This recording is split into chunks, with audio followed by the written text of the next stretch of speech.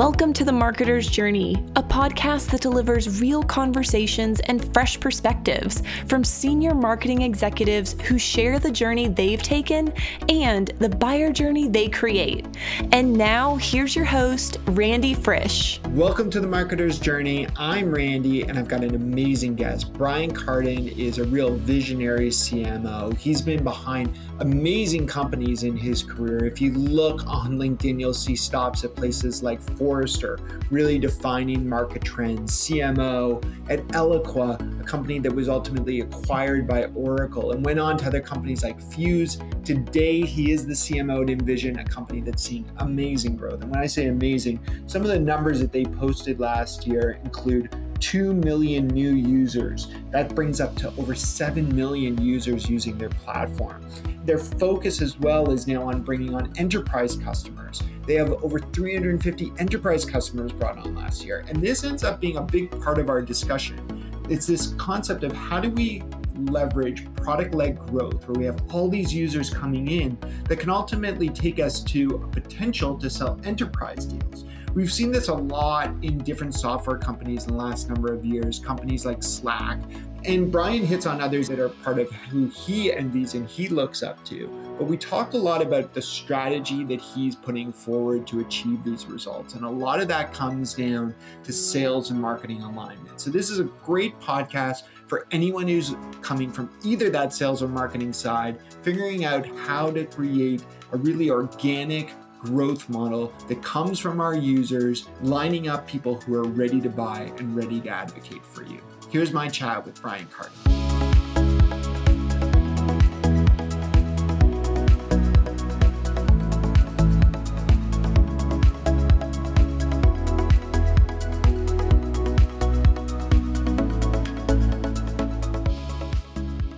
Brian, thanks so much for finding time to chat with us. I am really excited to hear about your journey. And right now you are the CMO at Envision, a very exciting high growth company. How did you find this op? Headhunter called me. Yeah. So like a lot of us, I'm sort of in the Rolodex. And, it's funny with careers, I always take a call of a headhunter and I am almost never in the market, but I think it's good to hear what's out there. And I always keep a list of friends who are looking for their next gig. I think it's something nice to do for the community. So that's always been one of my good career things, is staying in touch with search firms and letting my fellow marketers know about different opportunities that are available. That's interesting. I know a lot of marketers these days, especially, are getting hit by recruiters nonstop. I was speaking to not a CMO, but a director level, and she said she probably gets 3 to 4 incoming inquiries a week. How do you determine which are the ones to take those calls from? Yeah, it's usually from, I used to believe it was the firm name, but there's such a long tail of search firms. It's not just, when I started my career, there was sort of Heidrick and Russell Reynolds and Spencer Stewart, Egon Zehnder. A handful of companies had all the searches, but because you don't need that scale anymore, all you need is LinkedIn. You have access to the world's greatest Rolodex. There's this long tail of hundreds and hundreds of first-tier recruiters. I do speak to most of them, unless the job is so blatantly wrong for me, and it tells me that the recruiter didn't spend any time researching who I am. It's in some weird industry that I have no experience in, or it's just the wrong level. But I call almost all of them back. I find it interesting to do. And I almost always give them the name of 1 or 2 people. And I find that to be something that I enjoy, and I think they find it helpful. Gotcha. So this is not your first gig by any means as CMO. You've been CMO of some amazing companies, especially within the marketing space, including Eloqua, including the Forrester research arm. How do you determine what is the right fit for you? Has it been a very marketing first company pursuit, or are you always listening to different opportunities out there outside of marketing? I have this mindset, but I've always been a very curious person. So I listen to people who convince me otherwise. But these search people are very evil. They're really good communicators, and they can really dangle something in front of you to make it seem enticing, even though it's a piece of crap. 95% of the things out there are junk. We should know that, because 95% of the companies, whether it's in MarTech or sales tech or FinTech, go nowhere. They just, it doesn't happen. My brother jokes that they call it Fortune magazine, not Misfortune magazine. It's because you never hear about the 95 to 98% of people who take a job with an early stage company. They get their shares, their options, are really excited, and then it just goes nowhere. So you have to be super selective. I've always been a marketer. I studied it. It's kind of interesting, though. Now at my company, I've been at Envision for about a year and a half. 2 months in, my CEO calls me and says, Brian, I want to make a change in sales. And I'm thinking, oh, I just got to know the head of sales. He's a great guy. We're building a relationship. And Clark, our CEO, tells me that, Brian, I want you to run sales. It's really a unique position. I run sales and marketing, and our sales and marketing teams together are almost 200 people at our company. And so for me, it's like something I never thought of I would do in my life. I've run BDR teams and SDR teams before, sort of the team that handles the inbound and does the appointment setting, but I've never had quota. So I find that really an exciting opportunity. And so few companies consolidate sales and marketing in the same leader. So I feel very blessed to have like a whole new set of things to learn and new muscles and dealing with salespeople, as well as customer success, support, all those things, sales enablement. That's really exciting. And to your point, it's something new. It's a new challenge. I'm hearing more companies that are exploring this. Obviously, in your case, though, it's not purely an inbound funnel. Right. That's managing sales in an online perspective. A big part of your strategy is building an enterprise play. So what has that meant in terms of how you structure your team? Is marketing and sales one team as far as you're considering things, or are you overseeing two teams? It's a great question. I think if you read the literature, Serious Decisions, McKinsey, when people talk about it, they always talk about alignment between sales and marketing. They never talk about integration. It always seems like you want to be aligned on your goals. To me, that seems like you're two different organizations. So we try to operate as one organization. We call it the go-to-market teams. It works out really well. We're super tight. One of the great things is I can make stuff happen. Like if you're just running marketing, you got to always sell an idea to the head of sales. I don't really have to do that. So I can move very, very quickly, which is really stunning. We can bring on new technologies. We can change comp plans. We can do any number of things. And so that's really exciting to me. So I'm loving it. That's fantastic. How do you go about getting some of that knowledge where you've got a gap? I mean, as we said, you've been a CMO multiple times. So you've seen great sales leaders, and you've probably seen those, as you call it, the misfortunate sales leaders. What is someone that you've looked back on in your career and said, that's the type of sales leadership I want to bring into this? I have so many great examples of amazing sales leaders. Some of the people I've worked with were Alex Shootman, who ended up being president of Eloqua and then eventually CEO of Workfront, just an amazing, charismatic sales leader. He just taught me so much. We were peers. He was running sales at Eloqua for a long time. I was running marketing, and I learned a ton from him about intelligent urgency, setting up the right motivation, the right quotas, the right comp plans, how do you go to market? And then over the last few years, there's a guy named John McMahon who's been on the board of several amazing companies, including MongoDB, Snowflake, some amazing IPOs. And he's also been extremely helpful. So I just read a lot, but mostly I talk to sales leaders about what it takes. So I find that sales leaders are very open and very cool with educating me. And so it's been like a very interesting process of educating. I've always been on the other side watching what sales leaders do and being a peer. But I will say, I do have an amazing sales leader who reports to me and who came from LinkedIn and from Salesforce and has just an amazing background. And so I learn a lot from him as well. But I'd say the main thing is having it fully integrated, these two teams, marketing and sales, and also being able to move incredibly quickly. Interesting.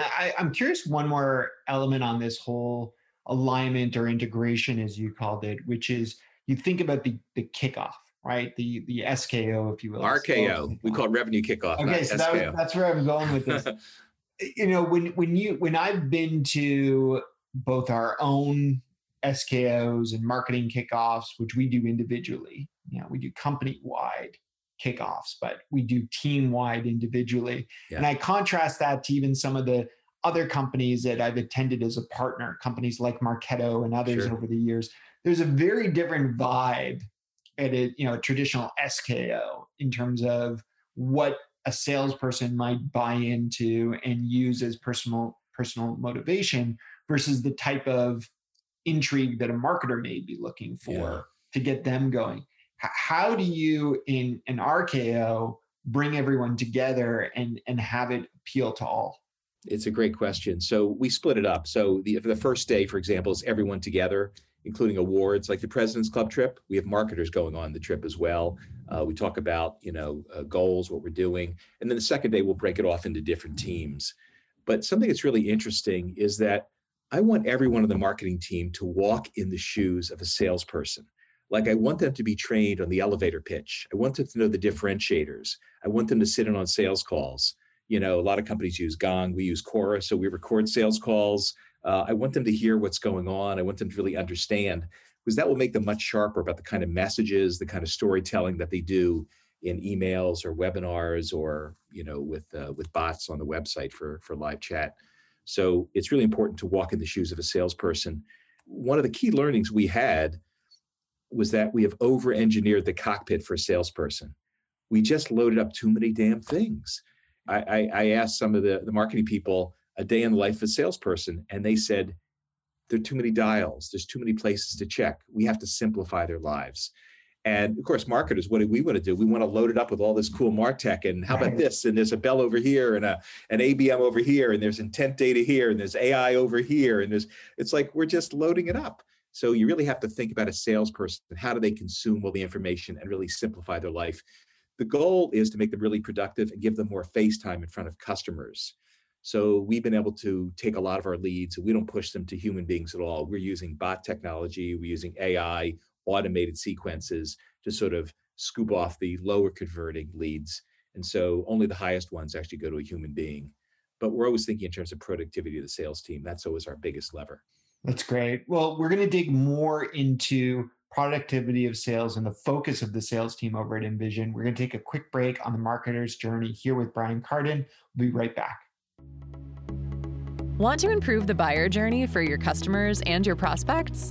Look no further than our presenting sponsor, Uberflip. Named a leader in content experience by G2 and a leader in content activation by Forrester, Uberflip will help you accelerate every buyer journey by creating bingeable experiences that will allow your prospects to consume more content faster. Companies like Trimble, Wiley, and 3M are using Uberflip to power their go-to-market strategies, and we created one just for you. Head to uberflip.com/journey to see how Uberflip can help you leverage the power of personalized content experiences.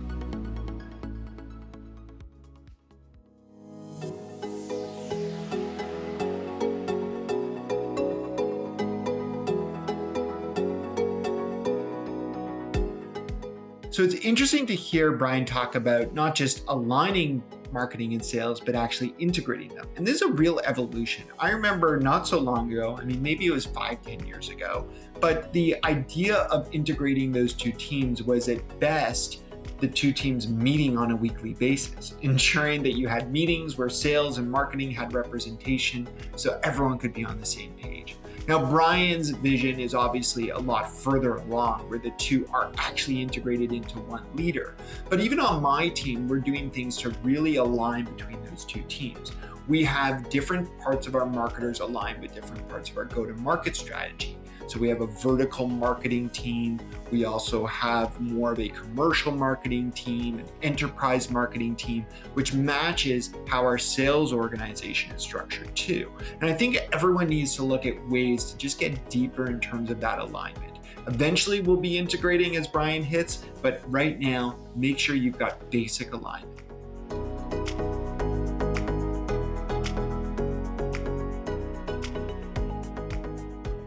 Brian, I want to go deeper into Envision's sales process and where you're focused. And it was interesting. Recently, I saw a post by you where Envision is touting the amazing growth that's going on. 2 million new users in the last year, which is fantastic, especially in a year of so much change.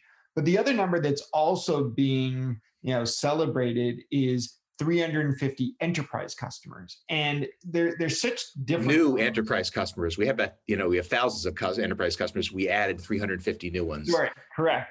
350 new. But that's such 2 million versus 350. They're both exciting in such different ways. And I'm wondering which is the one that the team is rallying around at this stage of growth. Is it that organic, or is it that really focused sales outreach? It's a great question. I think for a long time, people view them as very distinct, but they're actually quite related because a lot of our bottoms up PLG, product led growth, these 7 million people who are downloading the app and using it, they hit a paywall at some point. A lot of them, these little seeds, they become beautiful trees later and they become enterprise accounts. So that's actually one of our best lead sources. And we call it PQLs, product qualified leads. You have an MQL, marketing qualified lead. You have a product qualified lead. So if people do certain things in the product, in the app, they're a heavy user, they're inviting other people in, it triggers a signal, and we have a rep reach into that person and say, hey, do you want to join? Do you guys have a corporate account, or it makes sense to have an enterprise account? So they work together. But it is two completely different mindsets also. The kinds of muscles you need to be really good at the enterprise, working different relationships, being very patient, making sure you get the right decision makers, is very different than an app that people download that becomes very viral. So you have to have people with skills to do both. Absolutely. One of the things that I've experienced in my career and in stops along the way is sometimes we don't know how to jump from that individual user who could be either freemium based or paying a very low amount to all of a sudden suggesting to them that they're going to spend 6 or 7 figures with us. I'm wondering how you go about nurturing someone to understand that it's not scary to pitch something much bigger to their organization as one of your champions. Yeah, we've got to have the right story. So if we see multiple users at the same company that have a very low end, entry level account, that would be a good target for us. So we're always trying to qualify who of our freemium or our product led growth accounts, these 7 million, are ripe. The easiest ones are individuals who aren't even aware that the company has an enterprise account with us. So for instance, Goldman Sachs, they have thousands of users with us. Very often there'll be like a couple of stray Goldman Sachs people in the freemium. We reach out to them and say, hey, why don't you join up here? We can make that really easy. And so it becomes a larger contract. So that's the easy one. The more complicated one is when we see 4 or 5 or 10 users from the same company. And so we have technology that is able to identify them. And then we're able to, start talking to them. In some cases, we just leave it alone. It's nice. There's a credit card and we're making money. And the answer to everything is not to put an expensive enterprise rep on something. If the deal's not going to be 10, 20,000, or in our case, 100,000 plus, I'm not going to stick a human being on it. A lot of the thing we try to do with product-led growth is to automate processes. So we use a lot of in-app sort of messaging through Pendo, which is a great little company. And that's able to signal people, hey, Randy, you haven't tried this yet, or have you thought about this? Or why don't you upgrade to this sort of program? So we do a lot of in-app messaging to these people. And so we're very much about automating things. And we try to be very selective about what we actually want a human being to do. Interesting. And, this concept of product-led growth and a product qualified lead, we talked in the first part of our chat about the alignment or integration of marketing and sales. How do you align with product? Because getting even an app like Pendo properly integrated into product and then either managed by product or marketing, that's a lot to figure out.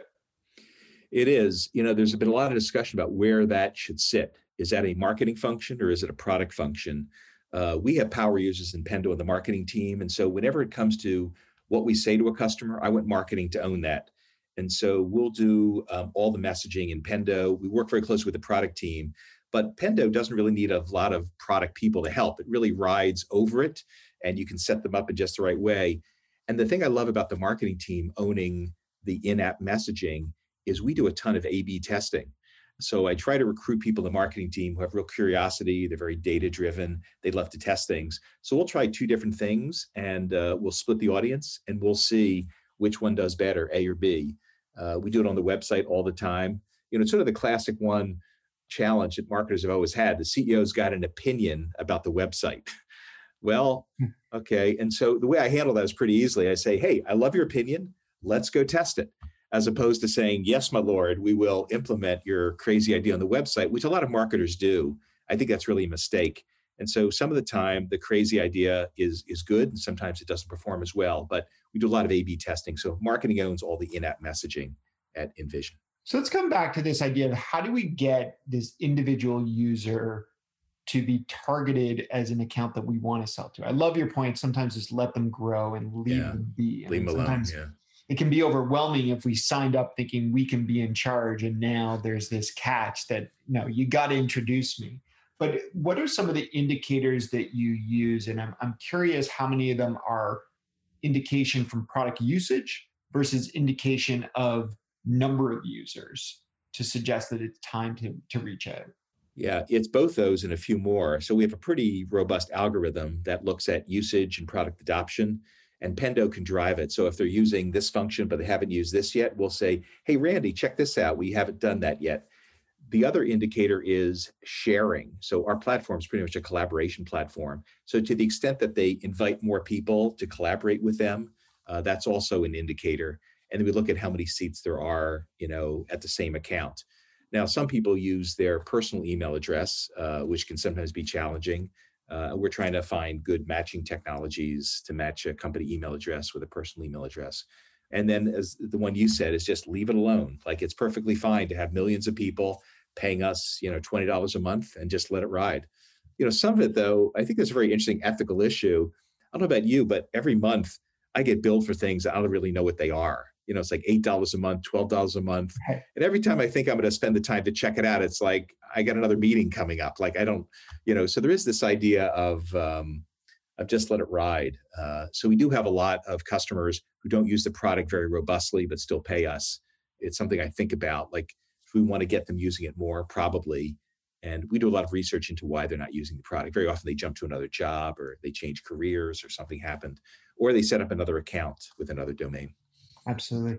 So if I look back on your career, which we did earlier, I mean, this is a very different opportunity than Eloqua. I mean, Eloqua was an enterprise first sale as far as I thought. Absolutely. High growth or enterprise. And I would think Fuse also was harder to sell that individual user. It's definitely enterprise. Yeah. Exactly.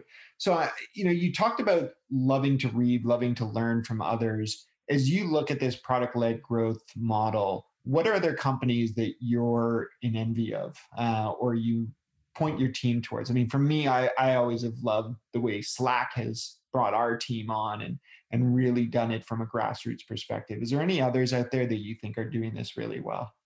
Yeah, there are lots of good examples. And Slack is interesting because, I've been a Slack user for a long time, and I love Slack in so many ways. But, Microsoft Teams is crushing them. And there's a reason why Salesforce bought them. Like, Slack was sort of hitting the wall. And it'll be interesting to see what happens with Zoom too, all the Zoom fatigue, a lot of negative things happening. So people don't stay bell of the ball forever. You got to stay fresh, and you got to have a new differentiation. So a couple of companies I really like. First of all, there's a venture capital firm that I read pretty extensively called OpenView. They have great content, and they have a partner named Blake Bartlett, who does a podcast, and he does videos on product-led growth. They have really good data, and they give lots of good examples. The other company I watch, which is in my backyard here in Boston, is HubSpot. They've done a really good job. There's a guy they have in Europe named Kieran and Flanagan, I think his name is, and he does a really good job of figuring out the paywall, the sharing, the experimentation. How does it work? Where does it sit? So they're pretty advanced in what they're doing. I love Atlassian.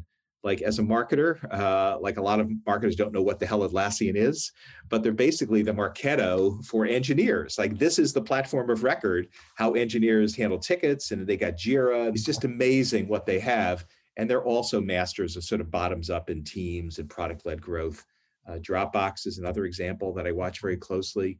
The best way to learn this stuff is to sign up and see how they manage you, and actually get the screenshots of how they're messaging you and what they're doing. And there's all sorts of subtlety. They're testing everything, like, how often do they message you? Because you can have burnout very quickly if they're getting to you too quickly.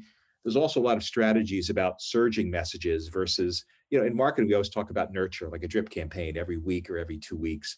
But there's a lot of evidence to suggest that if you surge it in just a couple of days with a lot of messages, you can break through and get a higher conversion rate. So I look at all these sort of experiments, and those are a couple of companies I think are doing a really good job. But something with product-led growth, it's just the first inning.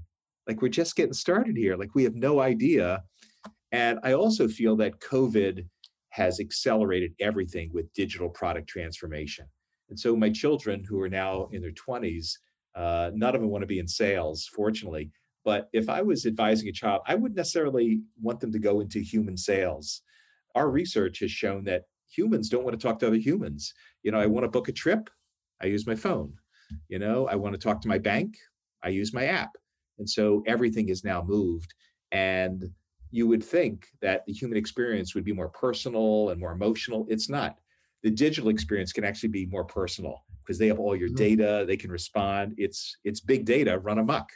Absolutely. Well, a lot of what you just hit on there, Brian, between Kieran, who we had as a guest on season 1 of the podcast, and your point in terms of thinking about how things are changing was mentioned by Megan Eisenberg, who was on here just a few weeks ago on the podcast. If you came onto this episode, just look a few episodes prior, and Megan talked about finding companies that have had to reinvent a challenge since the iPhone's been created, and that's how she finds her winners is picking how iPhone is disrupting. And to your point, I think the phone is allowing us just to interact without the phone component, which is really fascinating. And I think you're right. We're just in the first inning. We're going to keep this going after a short break. We'll keep you around for one more question right after this break on the Marketer's Journey.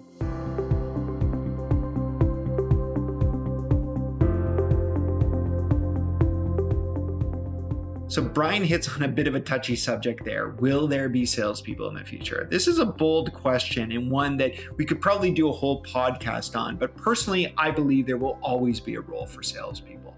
Now, I think different products won't always need to embrace them. And that will be a real big decision that leaders need to make is, do we need salespeople who are on the phone or a sales mentality brought more into the marketing organization? Really thinking about when we make offers, when we challenge people to take that next step. Yes, we've got solutions like Brian hit on, like Pendo, that allow us to do that in smart ways. We need to bring some of that sales mindset into the marketing org as well. I think it'll be interesting to see how this evolves, but personally, I like talking to a good sales rep.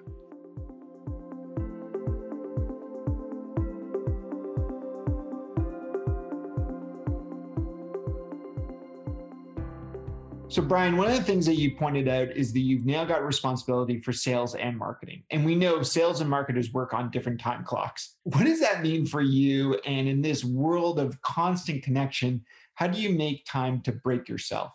Yeah, there are a lot of things I do that I didn't do before COVID, but it's a very intense job running marketing and running sales. So one thing I do is the screen is overwhelming during the day. So when the day's over, no more screens. I try to avoid screens wherever possible. I'm reading physical books. That takes me to another world. And I read almost all fiction. And I try to figure out, like, all these marketers are reading all this nonfiction, like how to be a better marketer and where the world's going. And I find that when I get into characters and storytelling, I just transport it to another place, which I just love. And also, I think because marketing essentially is storytelling, that I love a good story and character development. The other thing I do is lots of walks and non-Zooms, non-videos. So just put the headphones on and take a walk outside and start talking to people, do a virtual walk. So I try to do that wherever I can. And lastly, my daughter is a sommelier. I'm drinking, with good advice. With good advice. So because she had an interest in wine, I took a course in wine last year for 12 weeks, and I was certified at a certain level. And she and I have amazing conversations. So we'll do virtual tastings together, which I just love. And we'll talk, about the winemaker, about the terroir, the earth. We'll talk about wines in different parts of the world, what we like, what we don't like. And I find this is also using different senses, different parts of my brain. As a marketer and salesperson, you're using some parts of your brain, but when you're tasting wine and smelling it and looking at it, it just takes you somewhere else completely.